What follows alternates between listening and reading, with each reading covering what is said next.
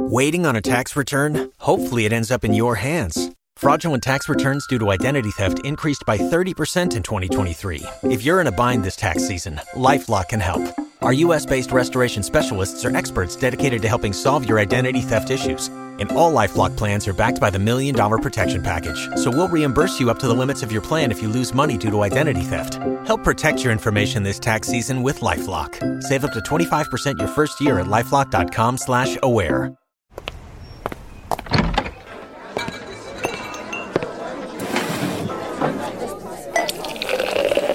Hey, pull up a chair.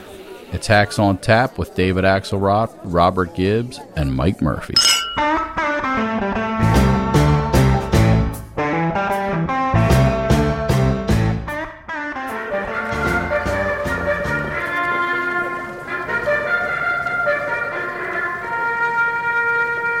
And they're off. The Republican race is exploding right now. Think about it. You have Ron DeSantis, horse named Captain Charm. We have trotting Trump, the stallion that will bite another horse. Chris Christie getting in this week.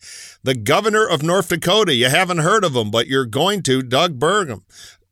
Senator Tim Scott already in. Nikki Haley already in. And Mike Pence, former vice president, jumping in. It is a gold rush, David. What's going on? And let's introduce our guest who will figure it out for us. No, we will. But it just struck me that if we recite the whole field every show, that would be the end 2 hours. of the podcast. Yeah.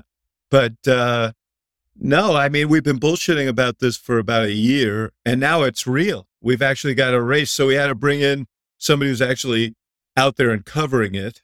One of the great political reporters in America, Jeff Zeleny, my pal from CNN, and it must be noted, whose illustrious career in journalism kind of started at the Chicago Tribune, at Des Moines Register, and then the Chicago Tribune. So a Midwestern guy from Nebraska, Zeleny. It's good to see you, brother. Where are you today? Hey, guys, it's great to be here. I'm actually back in Washington after 7 days in the great state of Iowa. Yeah. Now, does your mom live in Iowa or Nebraska now? She lives in Nebraska. So grew up in Nebraska, but you're right. That first job at the Des Moines Register ended up being, being helpful for the Rolodex. Yeah, no kidding. So now you've been working your Rolodex. What were your impressions last week in Iowa? Well, boy, it's always great to go to the Iowa State Fairgrounds. The fair wasn't going on, but the roast and ride was. What's a roast and ride, you may ask? So it's you ride motorcycles and you roast some pigs. So there's some barbecue. And Joni Ernst, the senator from Iowa, puts on this really, it's a pretty good show. It's the Republican equivalent to the old Harkin steak fry that, launched so many candidates along the way, including then Senator Barack Obama. But I was struck by... Destroyed a couple of candidates, too. But... It sure has. And I was struck by about 1,000 Republican activists or so eating barbecue, shaking hands. A couple things stood out. Tim Scott knows how to work a room, the South Carolina senator. I think he literally shook hands with about 900 people there. I watched him go table to table, very efficient with the selfie game. He was very good at all that. But the big takeaway from seeing DeSantis there, Trump earlier in Iowa, people have open minds. Republican voters there have far more open minds than I think the polls suggest and that we may give them credit for. They're just tuning in. So that was the overall sort of impression, that people are shopping and they're looking for something different and they're not sure who that is yet. It's interesting you say that, because when I was out there 2 months ago sniffing around, I wasn't at a big grassroots event, but talking to operatives, I got a lot of the same thing, which is, the national media has given up on DeSantis because he didn't use the right fork or something at the gridiron. But out here, this race is open, and including open to him. I heard the exact same thing. So we're seeing. Now, he didn't scream, "Don't touch me" at anybody, right? Well, Scott was doing 1,000 hands. He had his retail game on-ish, I heard from my spies in the room. His retail game was on. He started actually shaking hands behind a bit of a rope line. And then I saw him looking around to see the other candidates who were working the room. I don't know if it was his instinct or an aide who pulled him out, but then next thing you knew, he was also shaking hands. And his wife, of course, appears to be a secret weapon. She was also shaking hands, very personable. So No, she's his She's good. modular humanity unit. yeah, for sure. Well, a rope line is his idea of crowd surfing. So the boy's making progress. Yeah. I'm waiting for him to take the rope and wrap it around the neck of a reporter who asked him a question, which he was a little testy there in New Hampshire. I'll tell you something. I mean, it's such an interesting process, because especially at this stage, Kellyanne Conway, I did a podcast with her last fall, and she said it'll be interesting to see if Governor DeSantis loves people as much as he loves his press conferences. And I really thought that was the essential question, and the one that he's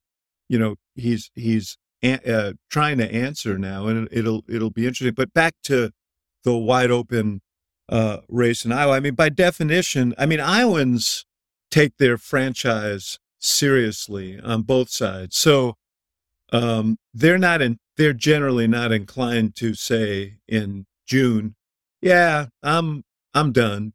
Yeah. It's very late, like all primaries, but I totally agree, particularly there. This thing surges late, so the cake takes a long time to bake. I mean, Scott Walker was ahead in the Iowa Des Moines Register poll at this time in 2016. I mean, the same as also, it's a little bit like New Hampshire. I remember when I was a young reporter and I was covering another Florida governor, Coolidge, Reuben Askew, who was running for president in 1984. And he went to a high school and spoke, and I grabbed a kid afterwards and I said, well, what'd you think? He said, well, I was very impressed by Governor Askew. I said, well, if you could vote, because of course he couldn't, would you vote for him? And the kid was so appalled. He said, I haven't met all the candidates yet. Yeah. And that's, these folks are conditioned to shop, and they don't want to be told that they're going to vote for a candidate. That said, Trump is still the guy to beat. Yeah, no, he's a front runner. I just think a vulnerable one. But you're totally true. They love shopping. That's part of the fun. I always tell candidates who, want to jump in, particularly in New Hampshire, and visit 100 times, signing people up. Remember, every New Hampshire local potentate has 3 candidates. The one they commit to, the one they secretly commit to is a backup, and then whoever's ahead in the surging tracking poll 5 days out. So, they enjoy it. They're serial shoppers. But Zeleny, how much, in terms of the shopping, how much oxygen is there in the tank really for, we talked about Tim Scott, Nikki Haley. We just saw and we'll hear a bit from her in a second in a town hall on CNN. Don't know how many Iowans were watching as it was opposite the NBA Finals, Iowa being a big basketball state.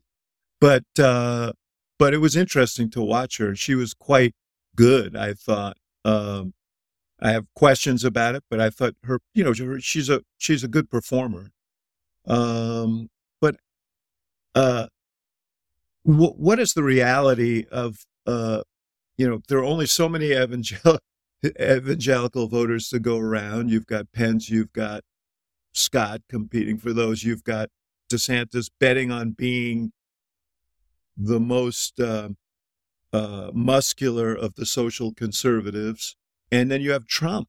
And it's just, it's really, we always say the thing is wide open. Look, there's only so many slices to the pie here. And that's the challenge for so many of these candidates. They're right now, the activists, the Iowa Republicans who are paying attention to this process. And we should point out, it's not every Iowan. You'd be hard pressed to find most people tuning in at this point. Most will later, or at least the politically astute ones. But the ones who are take it so seriously. So they're looking at these candidates with respect. But the point is, how many of them will make it to the debate stage? That first debate, which was announced last week, the dates and the criteria, it's going to be August 23rd in Milwaukee. And each of these candidates have to get 40,000 donors from 20 different states. And the ones who do, I think, will get a look. If you don't make that debate stage, voters in Iowa, they can have as much respect as they want. They're not going to take you seriously as a candidate. So whoever happens to not make that debate stage, that will be obviously a problem for them. But even the ones that do, I think that voters are looking at this now. They want to beat Biden. They talk about how the country's in decline. They talk about inflation. They talk about so much. So I do think that there is an electability argument that is coming up earlier in the process. It always comes up later in the process. But with Trump, of course, it used to be so hard to find Republicans to say out loud in public without whispering, I don't want Trump or he didn't win. Republicans are much more open in Iowa, the activists, to speak against Trump and his electability. I was at a gathering of the West Side Conservatives Club. It's a group of largely older voters, but, some middle-aged ones and a few younger business owners as well, who, to a person, they're talking about electability, and they just wonder if Trump is that person. So, yes, Trump occupies, probably at least 30%, maybe more than that, of the Republican electorate, but not a lot of room for everyone to go around there. But there is still some. So I think the next 2 months will be key. Who's standing strong in August will tell us a lot. I mean, the question is, can someone, I do think, and I speak to Republican friends in Iowa, and they say, yeah, he's got 30, 35, maybe 35% that, is not going to go away from him. So the question is, can someone else consolidate the rest? Because I kind of think, guys, if Trump wins in Iowa, I think he's going to be pretty hard to stop. I really do. Oh, look, I agree with that. If he can prove he can actually win some primaries early, yeah, he'll be a steamroller. But especially one that he didn't win last time. Agreed. If he can exceed that expectation, it's great for him. It's also great for Joe Biden, who needs a Trump. But I disagree with you a little bit, David. I think we don't know what anybody has at this point. 2 years ago, if you had even whispered you're thinking of running in a primary before Trump lost to Biden, your room would burst into flames in the Republican Party. The very fact you've got them all jumping in is a proof of the weakness. I don't know if Trump has 30. Trump could wind up at the end of a campaign process with 40 and win. He could wind up in third place with 18. I think these people who have a static view of it's done pre-campaign and Trump's got even I remember when Hillary had the crack organization, then there's no way she will ever drop. She's going to get at least, 40% locked in. The Clintons can't be beat. It's like Rasputin. Trump can't be killed. Oh, yeah, well, they shot Rasputin in the face and he died. So I just think it's too early to know. The only fact we have is there are a hell of a lot of people not afraid to run right now, which is an interesting start that is not a sign of Trump's strength. But we'll see. One difference is, and maybe it's not a difference, but actually, and Jeff will remember this, John Edwards was actually the front runner in Iowa in 2007, not Hillary. Mm-hmm. It was always clear that Hillary was going to have a struggle. They remember Bill Clinton bypassed Iowa. So there is some analogy here because Trump did lose Iowa back in 2016. But that was before he had a relationship with the evangelical community. And ironically, Mike Pence is getting in the race, I guess, tomorrow. He was brought in as an ambassador to the evangelical community. And now he's fighting to get them back from Trump. But, enough about whether or not Trump can hang on to what he has. Let's talk about Haley, because she did do this town hall. Pence is going to do one. Jeff, I was struck by, let's listen to a few bites, but I was struck by just how comfortable she was in that room and how much. Right. The first thing that happened in that thing was Jake offered her a seat and she said, no, I'd rather stand, but if you want to sit down. And it was like, I'm taking command of this room. And she did. She took command of the stage. I think one of the reasons, David, I've seen her in a few of those settings over the last few months. She's been doing more town halls with voters than any other candidate in the race. And you could tell, she's been doing them sometimes in an audience of 3-4 dozen people. I saw her near the end of March at a town hall up in Story County near Ames, about an hour from Des Moines. Cold winter night, 200 people were there. In sort of a heated barn watching her. So she's been doing a lot of batting practice for this, which I think showed at the town hall that we had. I would just want to play a little clip of it. The places where you could see she was really leaning in, she felt really comfortable, was on the foreign policy questions.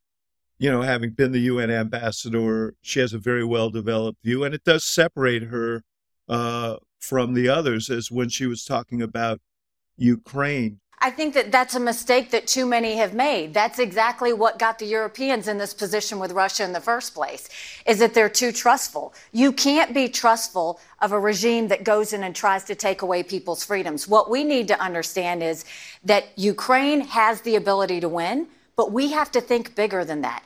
And for them to sit there and say that this is a territorial dispute, that's just not the case. To say that we should stay neutral, it is in the best interest of America. It's in the best interest of our national security for Ukraine to win. We have to see this through. We have to finish it. So obviously, Murphy, she was talking about the front runners, Trump and DeSantis, both of whom, I mean, Trump most pronouncedly, but DeSantis as well has cast doubt on what our posture should be in Ukraine and how deeply we should be invested there. Does that fly in the Republican Party now? Oh, I think there's room for it. Again, she's trying that contrast. She's trying to play to her resume, and she's very fluent and comfortable communicating foreign policy stuff, and they've given her a natural contrast there. But is it the material thing that'll rocket her above the others? You know, her problem is she's got communication skills, but she doesn't tend to commit to a message strategy. Remember, she was going to give the big speech on abortion and grab the race, got teed up, and then she had nothing to say. You know, I joked that her Secret Service code name ought to be Too Clever by Half, because when she has a moment, she doesn't pick a side. The other thing, you know what I care about this town hall? I don't really care if any Iowans saw it. It would be helpful if they do. It will have an impact. But did any donors see it? Because the big tell on her is in her first quarter report, her federal hard money in the campaign was $4 million. And we all know the campaign managers take $500,000 in bills and put them in the drawer to pump that number. She's got to show some cash now in July in the second quarter report, or she's not going to be on television. She's not going to have the field operation, and she'll be in the Scott Walker Museum as example number 2, because she's not going to make it to Thanksgiving. Where is that museum? I've never even been there. Is that under construction in Milwaukee? It's near the debate site. But so that is what Nikki has to get going, and I think they know that. She was in Baltimore. If you look at her schedule, it's not primary voter as much as finance, which is the situation she's in. But if she can get money and she can get on that debate, I don't know if she has 40,000 donors, but if she can get them, and you can get 40,000 donors if you're willing to lose enough money getting them, which is not a luxury she has. But if she gets on the debate stage, she may have her moment. It is possible.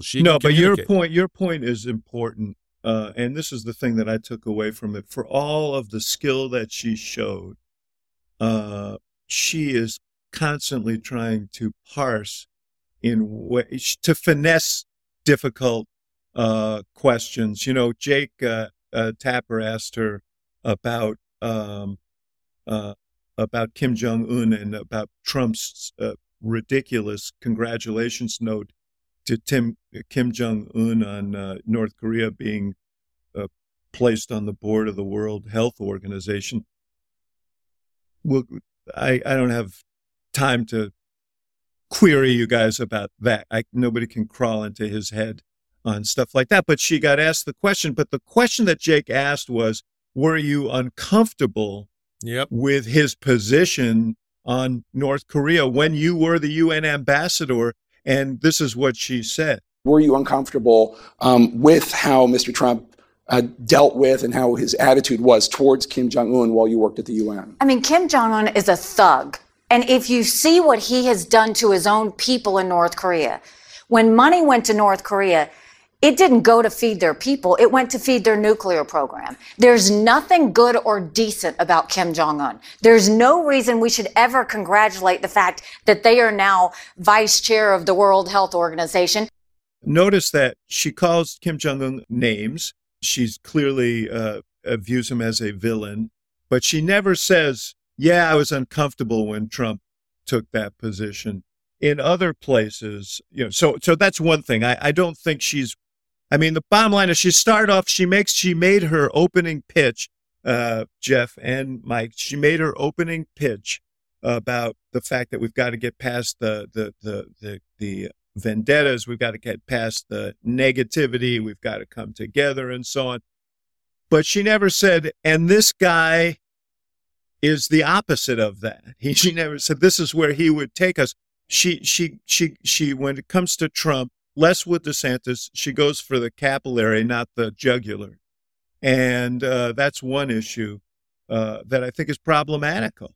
I said on the show the other night that no risk baseball is second division baseball. The biggest risk you can take in this race, if you're a Nikki Haley or any of the others, is to not take big swings here and not sort of be willing to be venturesome in your critiques, because I don't think she's going to wrest a lot of Trump's voters away. And the question is there a lane for someone like her who's really a more traditional conservative Republican who wants to chart a different course? And so I think that's an issue. I think that is the question. I mean, she certainly stands apart by the fact that she, as of now, is the only woman running in the race. And she talked about that with pretty good humor. I think one of her best lines overall, she's like, look, no job I've ever applied for has there been a long line of people for the women's room. And the crowd just erupted in applause. But she pulled her punches on Trump and used them on DeSantis. Obviously, it's clear her road to ever emerging or rising is to bring DeSantis down. But there were many opportunities to sort of go after Trump. And the kind of voter that she's going to need would welcome hearing that. I mean, she's never going to be the Trumpiest person in the race at all, even among the candidates. So that was a little surprising. But at this point, most of the candidates are still tiptoeing around Trump. But she went after DeSantis more forcefully and directly, calling him hypocritical on Disney than we've heard her do before. Let's hear that clip. Here you have a woke company. They've been woke for years. I remember when Disney went after President Trump for immigration. This is nothing new. So here you have DeSantis, who accepted $50,000 in political contributions from Disney. He went and put their executives and their lobbyists on prominent boards throughout Florida. And he went and basically gave the highest corporate subsidies in Florida history to Disney. But because they went and criticized him, now he's going to spend taxpayer dollars on a lawsuit. It's just like all this vendetta stuff. We've been down that road again. We can't go down that.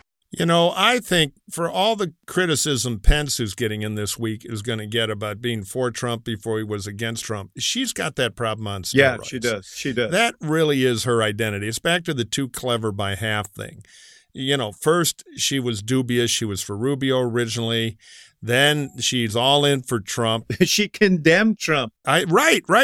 No, I was there. I totally remember. And then she pivots to being super for Trump, looking the other way on things like North Korea, which are fundamental. Then she tried to ace Pence out of the VP spot by really sucking up to Trump. Then, she pivoted again to be anti-Trump now. So it is, she is the spinning candidate, and that is a hard, indelible ink to get rid of. And Trump will point it out if she ever gets big enough to counterattack. Right now, the pros are saying, look, she's probably got $1.5 million in the bank if she's not raising any money. Don't elevate her. This could be the peak of her campaign unless money comes in. But she does have skills, and I'm sure she's got some cautious advisors saying, hey, Nikki, go beat up DeSantis, try to pick a fight, get elevated. But careful on everybody else, VP. Like I said, no risk baseball is second division baseball. I agree. She's got to plant her feet somewhere. And Jeff, one other place where she didn't want to was on the issue of abortion. And her successor just signed a 6-week abortion ban in South Carolina. Jake asked her about it and whether she would have signed or she would sign such a ban. And here's what she said. If a 6-week ban theoretically came to your desk, would you sign it? But why? I will answer that when you ask Kamala and Biden if they would agree to 37 weeks, 38 weeks, 39 weeks. Then I'll answer your question. Yeah, that's a punt, and again, she had built up that big speech on this and had nothing to say. She had a moment there in that town hall and before it to grab the issue from a unique point of view and be kind of moderately conservative on it. Scott's doing it smarter. He's saying, I'll sign the most pro-life bill that the Congress will pass, hint, hint, for a general election. She's sort of saying that as well. But Jeff, My whole impression, first of all, that sort of too cute by half thing is a problem. Too clever by half is the problem. But it also seems to me that she is a sort of center-right Republican, who is signifying in weird ways to the base. So on guns, she said she wouldn't support a red flag law. She called women, trans women in sports, the greatest women's issue of our time, which I think most women would not agree with. She's sort of like showing flashes to say to the Trump DeSantis base, I'm good.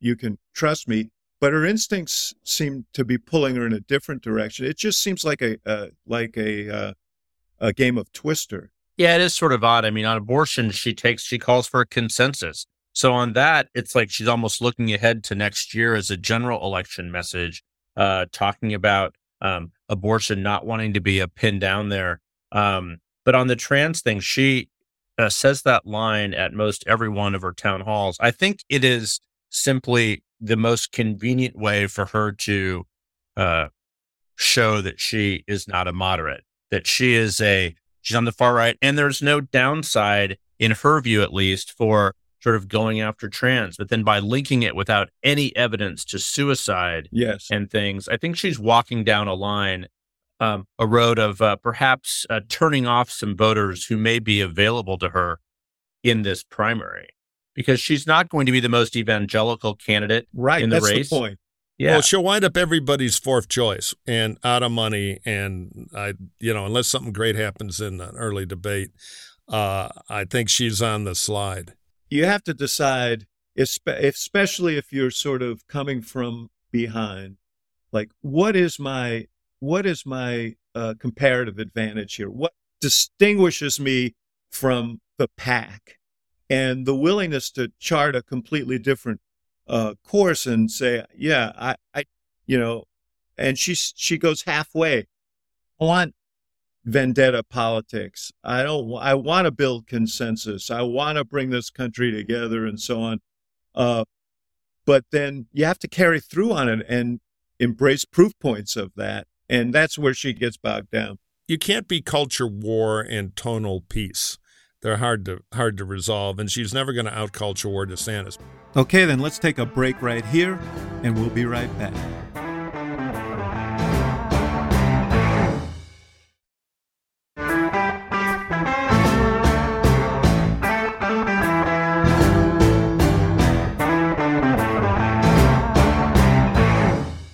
Speaking of war, let's move on to the candidate of war, who, in my view, may get fewer votes, because primary voters aren't always so excited, at least last time, than Haley, which means not a lot of votes, but could be catalytic, particularly if he can find a way in the debate. And I'm talking, of course, about former New Jersey Governor Chris Christie, who is throwing his steel helmet into the ring this week. And he denies he's an assassin, but he's sure focused on Donald Trump. Now, in 2016, when he focused like he says he will this time totally on New Hampshire, I can't remember if he came in 5th or 6th.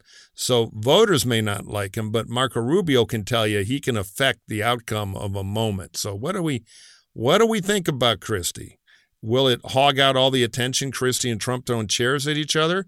Will he get shut out of the debate and lose his weapon? But I think he can do it in the news cycle every day, and the media will eat it up. He'll be on TV if he attacks Trump. What do you guys think? Look, I think his biggest hurdle now is to get to that debate stage. If he does get to the debate stage, then that's good. The question, though, is Trump going to be on the stage? If Christie's there, would Trump sort of decline to go? I'm still of the mind that the former president loves the oxygen. He gives interviews to these random outlets. I think he will end up showing up at the debate. But if Christie's on stage, who knows? But otherwise, I don't know. It is. I remember his campaign, going to many of his events in 2015 and 16. There was some question if that was even his moment. His moment perhaps was in 2012. So it's really an open question, I think, if this is his moment. But he will play a role in this race without a doubt. And assassin, I know he disputes that characterization, which the Wall Street Journal editorial suggested that, but seems a pretty apt word. First of all, on the question of whether Trump shows up at the debate, if I were advising Trump, I would say don't. And the reason I would say don't go to the first debate is because after everybody pisses on him for not being at the first debate, they're going to go after DeSantis because they have to get to where they want to go. They have to go after DeSantis. I mean, Chris Christie could be just as effective against DeSantis as he is against Trump. And so that would be the reason not to go. I think, I think Christie's a really, really the other night on CNN, they replayed the clip of him with, taking Rubio apart in that debate in New Hampshire. It really is a textbook thing. It was the most incredible takedown I've ever seen in a debate. He's really, really skilled. The question is, does he even get on that debate stage? Yeah, does he have enough money, the prospect at a loss, to generate 40,006 donors, which is a huge, huge open question. But I think even in the media cycle he'll be, because he'll get more attention than his standing deserves. And I agree. I'd give Trump the same advice on a debate, but Trump doesn't take advice. And as if everybody else frames it as Trump's too weak, scaredy cat, beaten by Biden, I think you can bait him into the debate. And, there is some risk, too, that a lot of these people will be doing it for the first time, and you don't become a successful statewide Republican politician by being boisterous at debates. Christie is a unique animal. So Trump could dominate it again and actually have an okay debate. It's not out of the question. So, but I agree. This is the most interesting thing going on right now. And let me ask you a question, though. He gets all this attention because he is kind of an assassin, and he is fearless on these debate stages. But part of that fearlessness is Christie may also try and be what I described earlier that Haley wants to be. I mean, he may be the person who just stakes out some positions that are out of the mainstream, or what is the Republican sort of cultural right mainstream now, and tries to take that constituency that is, not on board with the whole DeSantis run to the right. The problem with that is he could be the snowplow, but there are plenty of other people who can sell those tickets because everybody hates Christie. He can open the wedge. And the other thing, the candidates, the smart staffs are looking at, you got 172,000 Democrats and independents in Iowa who voted in the last caucus who have nothing to do on caucus night. And it is very easy to show up at a Republican caucus and be a Republican for a week. And so, will he try to target those people? Will others try? Because if 25,000 of them show up in a Republican caucus of 160,000, it's pretty material. So I don't know. This one's going to be different and interesting. And I think Christie, after the first routine of I'm the Trump biter, is going to need something else. It might be that ideological thing you're talking about, David. It might be some process story for the media. But you're right. He'll need a second act or they'll get tired of it. And his polling probably won't support enough to think he deserves a lot of coverage and more attention. He'd be smart to run as the guy who he would have run as in 2012. He'd be smart to run as the conservative Republican governor of a blue state who took on some of these battles, but knows how to work with people and be productive and so on. That's to me the best story that he can tell. He doesn't just want to be the big heat from, the hitman from Bayonne. Jersey, exactly. The truth is, if he did the 2012 act in the debate and only clobbered Trump once, but really hard, it would be pretty good. It would give him some favorables, and then the media would go to him for follow-up for 3 weeks, and they'd have a spat in the media. He doesn't need to make the debate all about that. Interesting, Jeff Zeleny. You saw Governor Sununu's piece. Tana Bash did this interview with him yesterday where he announced that he wasn't going to run. Then he followed with a piece in the Washington Post, and he had an admonition in there, and he said, no one can stop candidates from entering this race, but candidates with no path to victory must have the discipline to get out. Anyone polling in the low single digits by this winter needs to have the courage to hang it up and head home, because he says if they don't, Donald Trump will be the nominee again. How much do you think that message has been internalized by other Republicans, and how will donors enforce it? How will that be enforced? Because we already have this big field, including the governor of North Dakota, Burgum, who Mike mentioned earlier. This is already a big field. It is a big field. And the exact same message from Governor Sununu in the Washington Post was something that Bob Vanderplatz, he's an evangelical leader, influential Huge. head of this group in Iowa called the Family Leader. And in a Republican caucus, he's significant. And he told me something that I think will stick with me. He said, it doesn't matter how many get in. He's like, it matters when they get out. So they're already thinking ahead to that. And look, there is no secret meeting that can be convened to push people out. It'll happen by attrition on some people. Mike, you were talking about Nikki Haley's fundraising.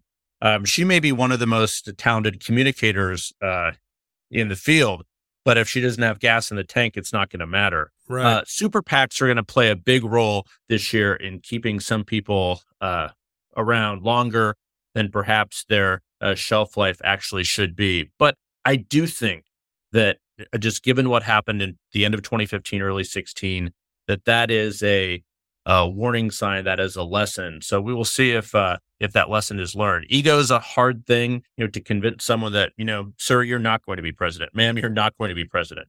But I do think that there'll be a lot of pressure after Thanksgiving to make some moves. Yeah, the high dollar donor world is going to be ruthless about this. I've operated in that world for a long time, and there is more focus on if somebody can beat Trump in Iowa, then it's got to be a 2.5 candidate race into New Hampshire. And that's it. And the money will stop. And the kind of people who are the non-Trump people are not super low dollar fundraisers. So it's not like the online fundraising, I think, will really prop them up. Now, you're right. They all want to go fight till the last dog dies. But I think we're in a little bit of a new environment. The other thing is the excitement. If somebody's a Trump killer in Iowa, there's going to be a surge of money rolling into them to try to unify that. It's very clear DeSantis is all in Iowa, and that he thinks this is the place to ambush Trump. This is the place to drive all these other folks out. And he has this, you mentioned super PACs. He was able to transfer $80 million from his state funds into this Never Back Down super PAC that was created to support his candidacy. Jeff Rowe, who managed Cruz's campaign, is running this super PAC, knows a lot about Iowa, obviously pushing hard this culture war argument.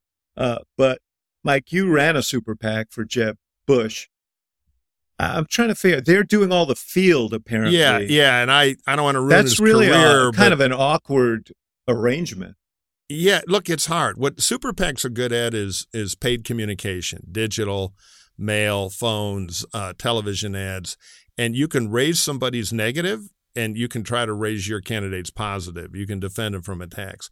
What you can't do is run 100 small group meetings in Iowa with gyms, with voter interaction. You can provide air cover, and you can be effective at that, even though you pay more per spot than the candidate does by the nature of the advertising law. But it's really hard to do field. Now, what Jeff Rowe is doing is they've established something called Fort Benning, where they're training a lot of paid canvassers to go out and hit doors. We did that in Right to Rise. We hit tens of thousands of doors in New Hampshire, voter IDing, all that sort of stuff.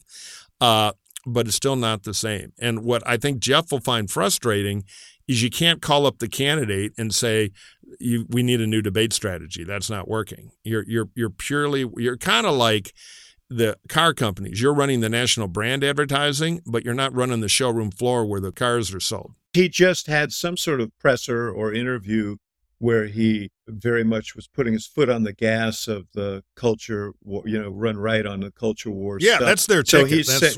So, generally the campaign sends a signal to the super PAC, and this looks like the super PAC sending a signal to the candidate, just keep your foot on that pedal. This is where we want to go. Yeah. Zeleny, did you see any sign of this field activity of Rose when you were in Iowa? Because I do hear from some people there saying, yeah, we got some knocks on the door and so on. It's one of the best gigs in the state. They're hiring so many people. If you're a consultant, for sure.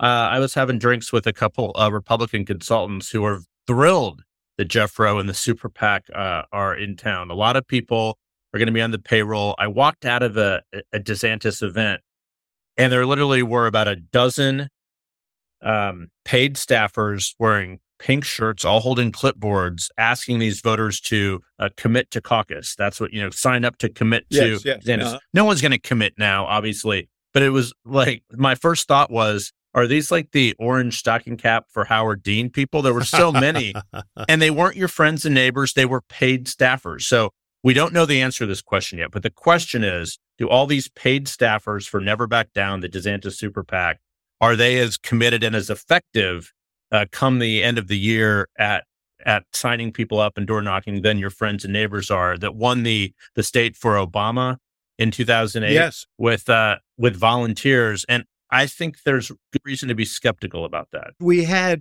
350 or something paid organizers who started moving in March, but they worked. Those were kids who believed in Obama, though. These weren't random Absolutely. jobs. And they lived in these communities, and they became, one of them got asked to stay and run for the city council in the community in which he was organizing. So it was organic in a way that this is not organic. So I have questions. I think they're trying to affect the Obama strategy, the field strategy. I just don't know if you can do it like this. Mercenaries don't work out when things are tough. They go to the next paycheck and the next war. Hey, I want to play a little beat from somebody who's going to get a little more famous later this week. The man from Arthur. I ignored those who said North Dakota was too small, too cold, and too remote to build a world-class software company. So I literally bet the farm to help build a tiny startup into a billion-dollar company with customers in 132 countries. A kid from small-town North Dakota. That's America.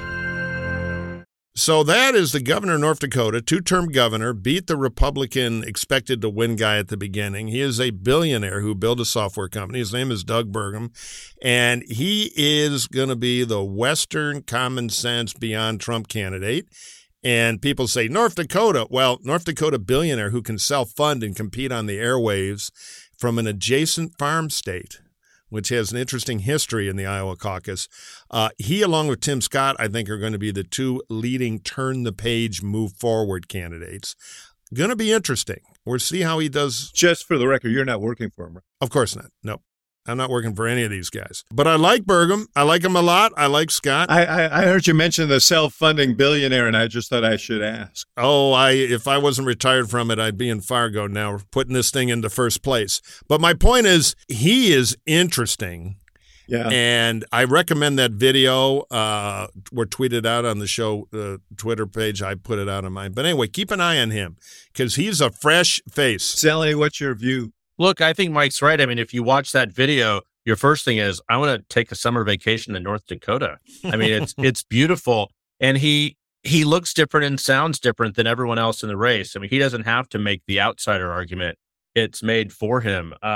Look, I mean, he founded a software company in the early 80s. He sold it to Microsoft and has enough money to fuel this as long as he wants to go. I agree with Mike in the sense that Northwest Iowa, around the Sioux City area, Greater Siouxland, they call it, the most important terrain in an Iowa Republican caucus.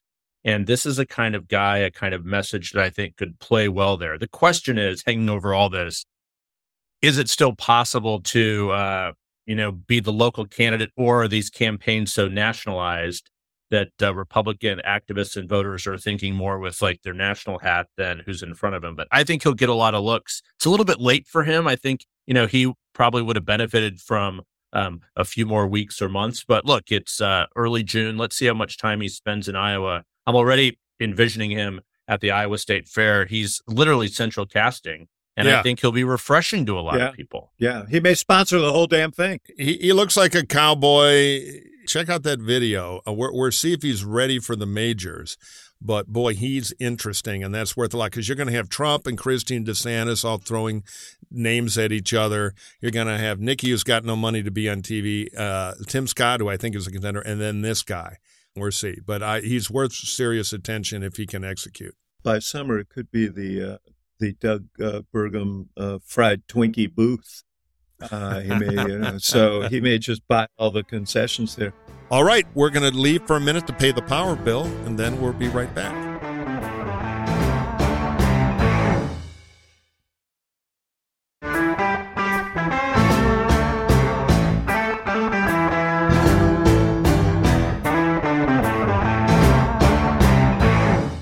before you go, Zeleny, because I know you have to run, I just want to cover a few more things.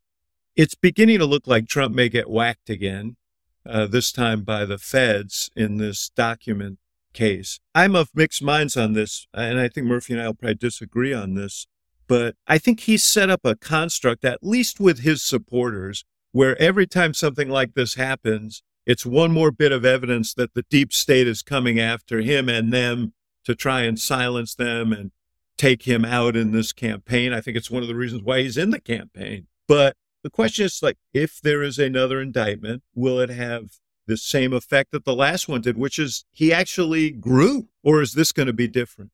I think it could be different. We'll see what the indictment is, if there is one, but it might not just be one. I mean, there's this, and then the Georgia news is going to come August. I think that, one of the reasons that I think people rallied around him was there was nothing else really going on in the race.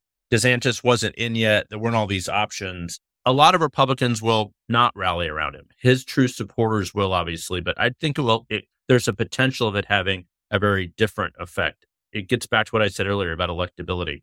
People are looking down the road, and no matter your questions about Joe Biden's, the state of his health politically and otherwise, the Republicans want to win. And I think that Trump with 3 indictments under his belt is not helpful. Yeah, it makes all of Trump's problems bigger. This thing is significantly worse than the New York deal, which was a speeding ticket from a political DA who was tailor-made to offend the Republican base. This thing is bigger. Is it material enough to knock Trump out of the race? No, but it's miracle grow for all the Trump fatigue problems he already has. I mean, one of the things right now, both he and DeSantis are a point or two ahead of Biden in the aggregate polls. So the electability thing may not be as obvious at least to his supporters. But so Jeff, the last thing, just Biden himself. We have a clip. I won't play it of Biden from this Oval Office thing. I want to ask you and Mike as well. I was wondering about the deployment of the Oval around this particular issue, which was the debt ceiling deal, because it struck me that nobody outside of Washington, D.C. saw this. I think everybody kind of believed that this was a Washington thing that they were going to solve, and they solved it. And so it seemed odd on a Friday night to do this Oval, in which he hailed bipartisanship and so on, which I think is clearly going to be his message, that he can, in this messy, chaotic world, he can be this ballast. But what was your impression of that? Were you surprised that they did it? And I mean, it feels like it's a distant memory even today, and we're sitting here on Tuesday. It almost seemed as though that they were trying it out to see how he looked on that set, because he hadn't given an Oval Office address. I thought he looked good. I thought he filled the room. There's always a question with like young presidents. I remember George W. Bush's first Oval Office address, obviously, in the wake of 9/11, the Obama first Oval Office address. And there was some questions with younger presidents. How do they sort of look in there? It looked very comfortable for President Biden. So I think that it was kind of an odd time to deploy it, sure. But at the same time, he's trying to be heard among all these other Republican candidates. I think probably one of the biggest reasons he did it, it was the day after he, had that uncomfortable mishap in Colorado. He slipped on a sandbag and fell down. So this was an image that I think they wanted to have in people's minds, I guess, going into the weekend. But the biggest question of all this, are people still listening to the president, not just on that Friday night, but sort of overall? Independents and Democrats who voted for him. I don't know. I mean, we'll see. But I'm with Jeff on this. I thought it was a solid win for them. The Oval was appropriate. He looked like a president, and the message was, all right, I got the squabbling children to work this thing out, only grown up in town. And he was gracious about it to the Republicans. Mm-hmm. I mean, I think he deraged the whole issue and floated above it a bit. So does he solve all his reelect problems? That does, you guys, play against the tenor of the Republican race. Yeah, totally. And he's the only guy in town with that ticket, and he put it in the Oval. He looked like a president, and he got everything out of that you can get. It's only a double, but it was a big double, and he needed something like that. So I think the tone was perfectly right. It was retro, which I think was refreshing, which is we worked it out. We compromised the way Washington ought to work. You can all go to bed. Everything, daddy's in charge. So I thought they played the Biden card as well as they could there, and I think that was well done by the White House. And the fall, that sent shudders through Democratic ranks.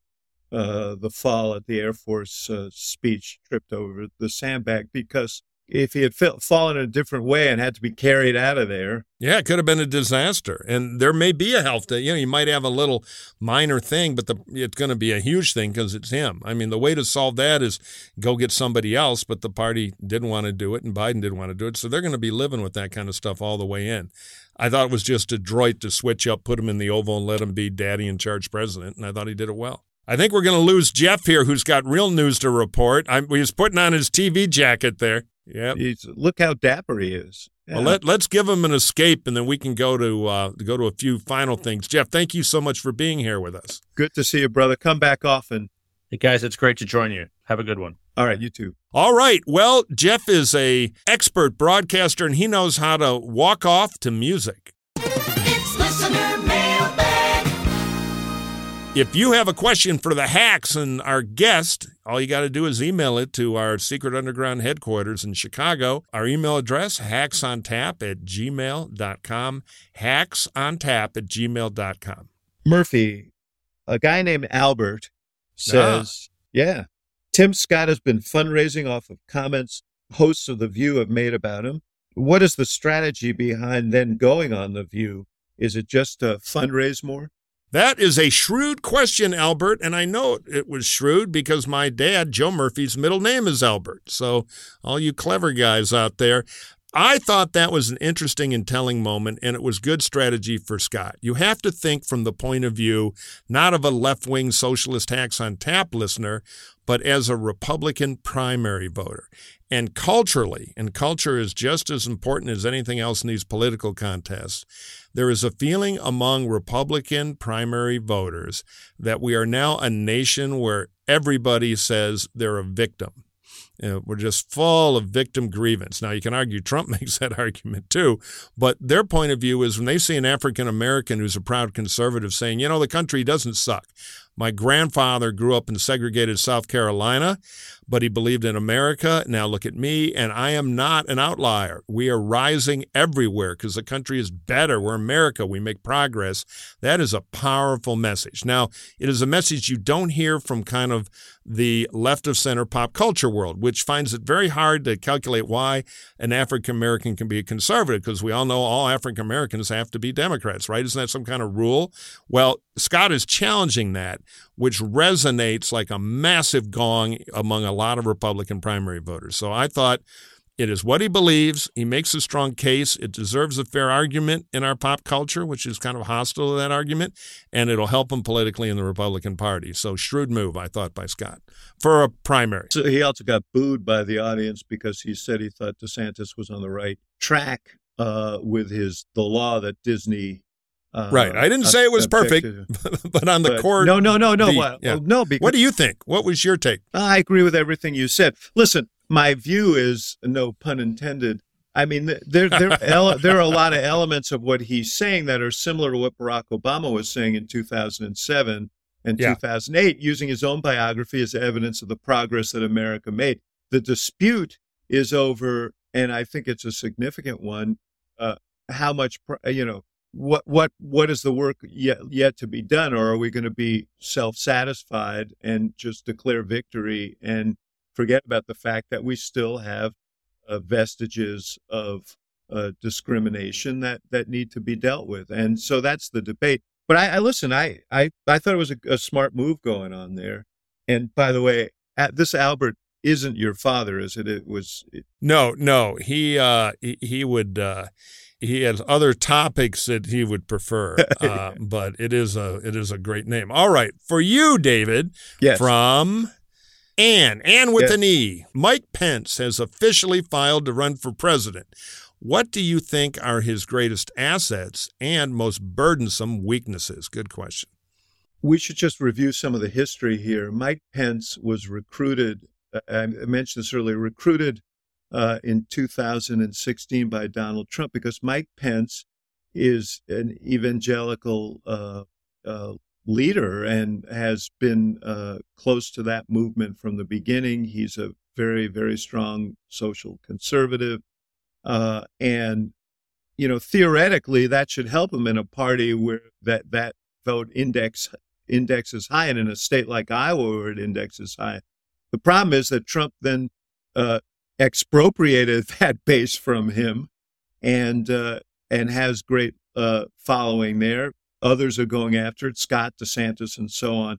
That's number one. Number two, the fact that he stood up, and I think to his everlasting credit, and certified that election on January 6th, won him the enmity of large numbers of Republicans who remain loyal to Trump.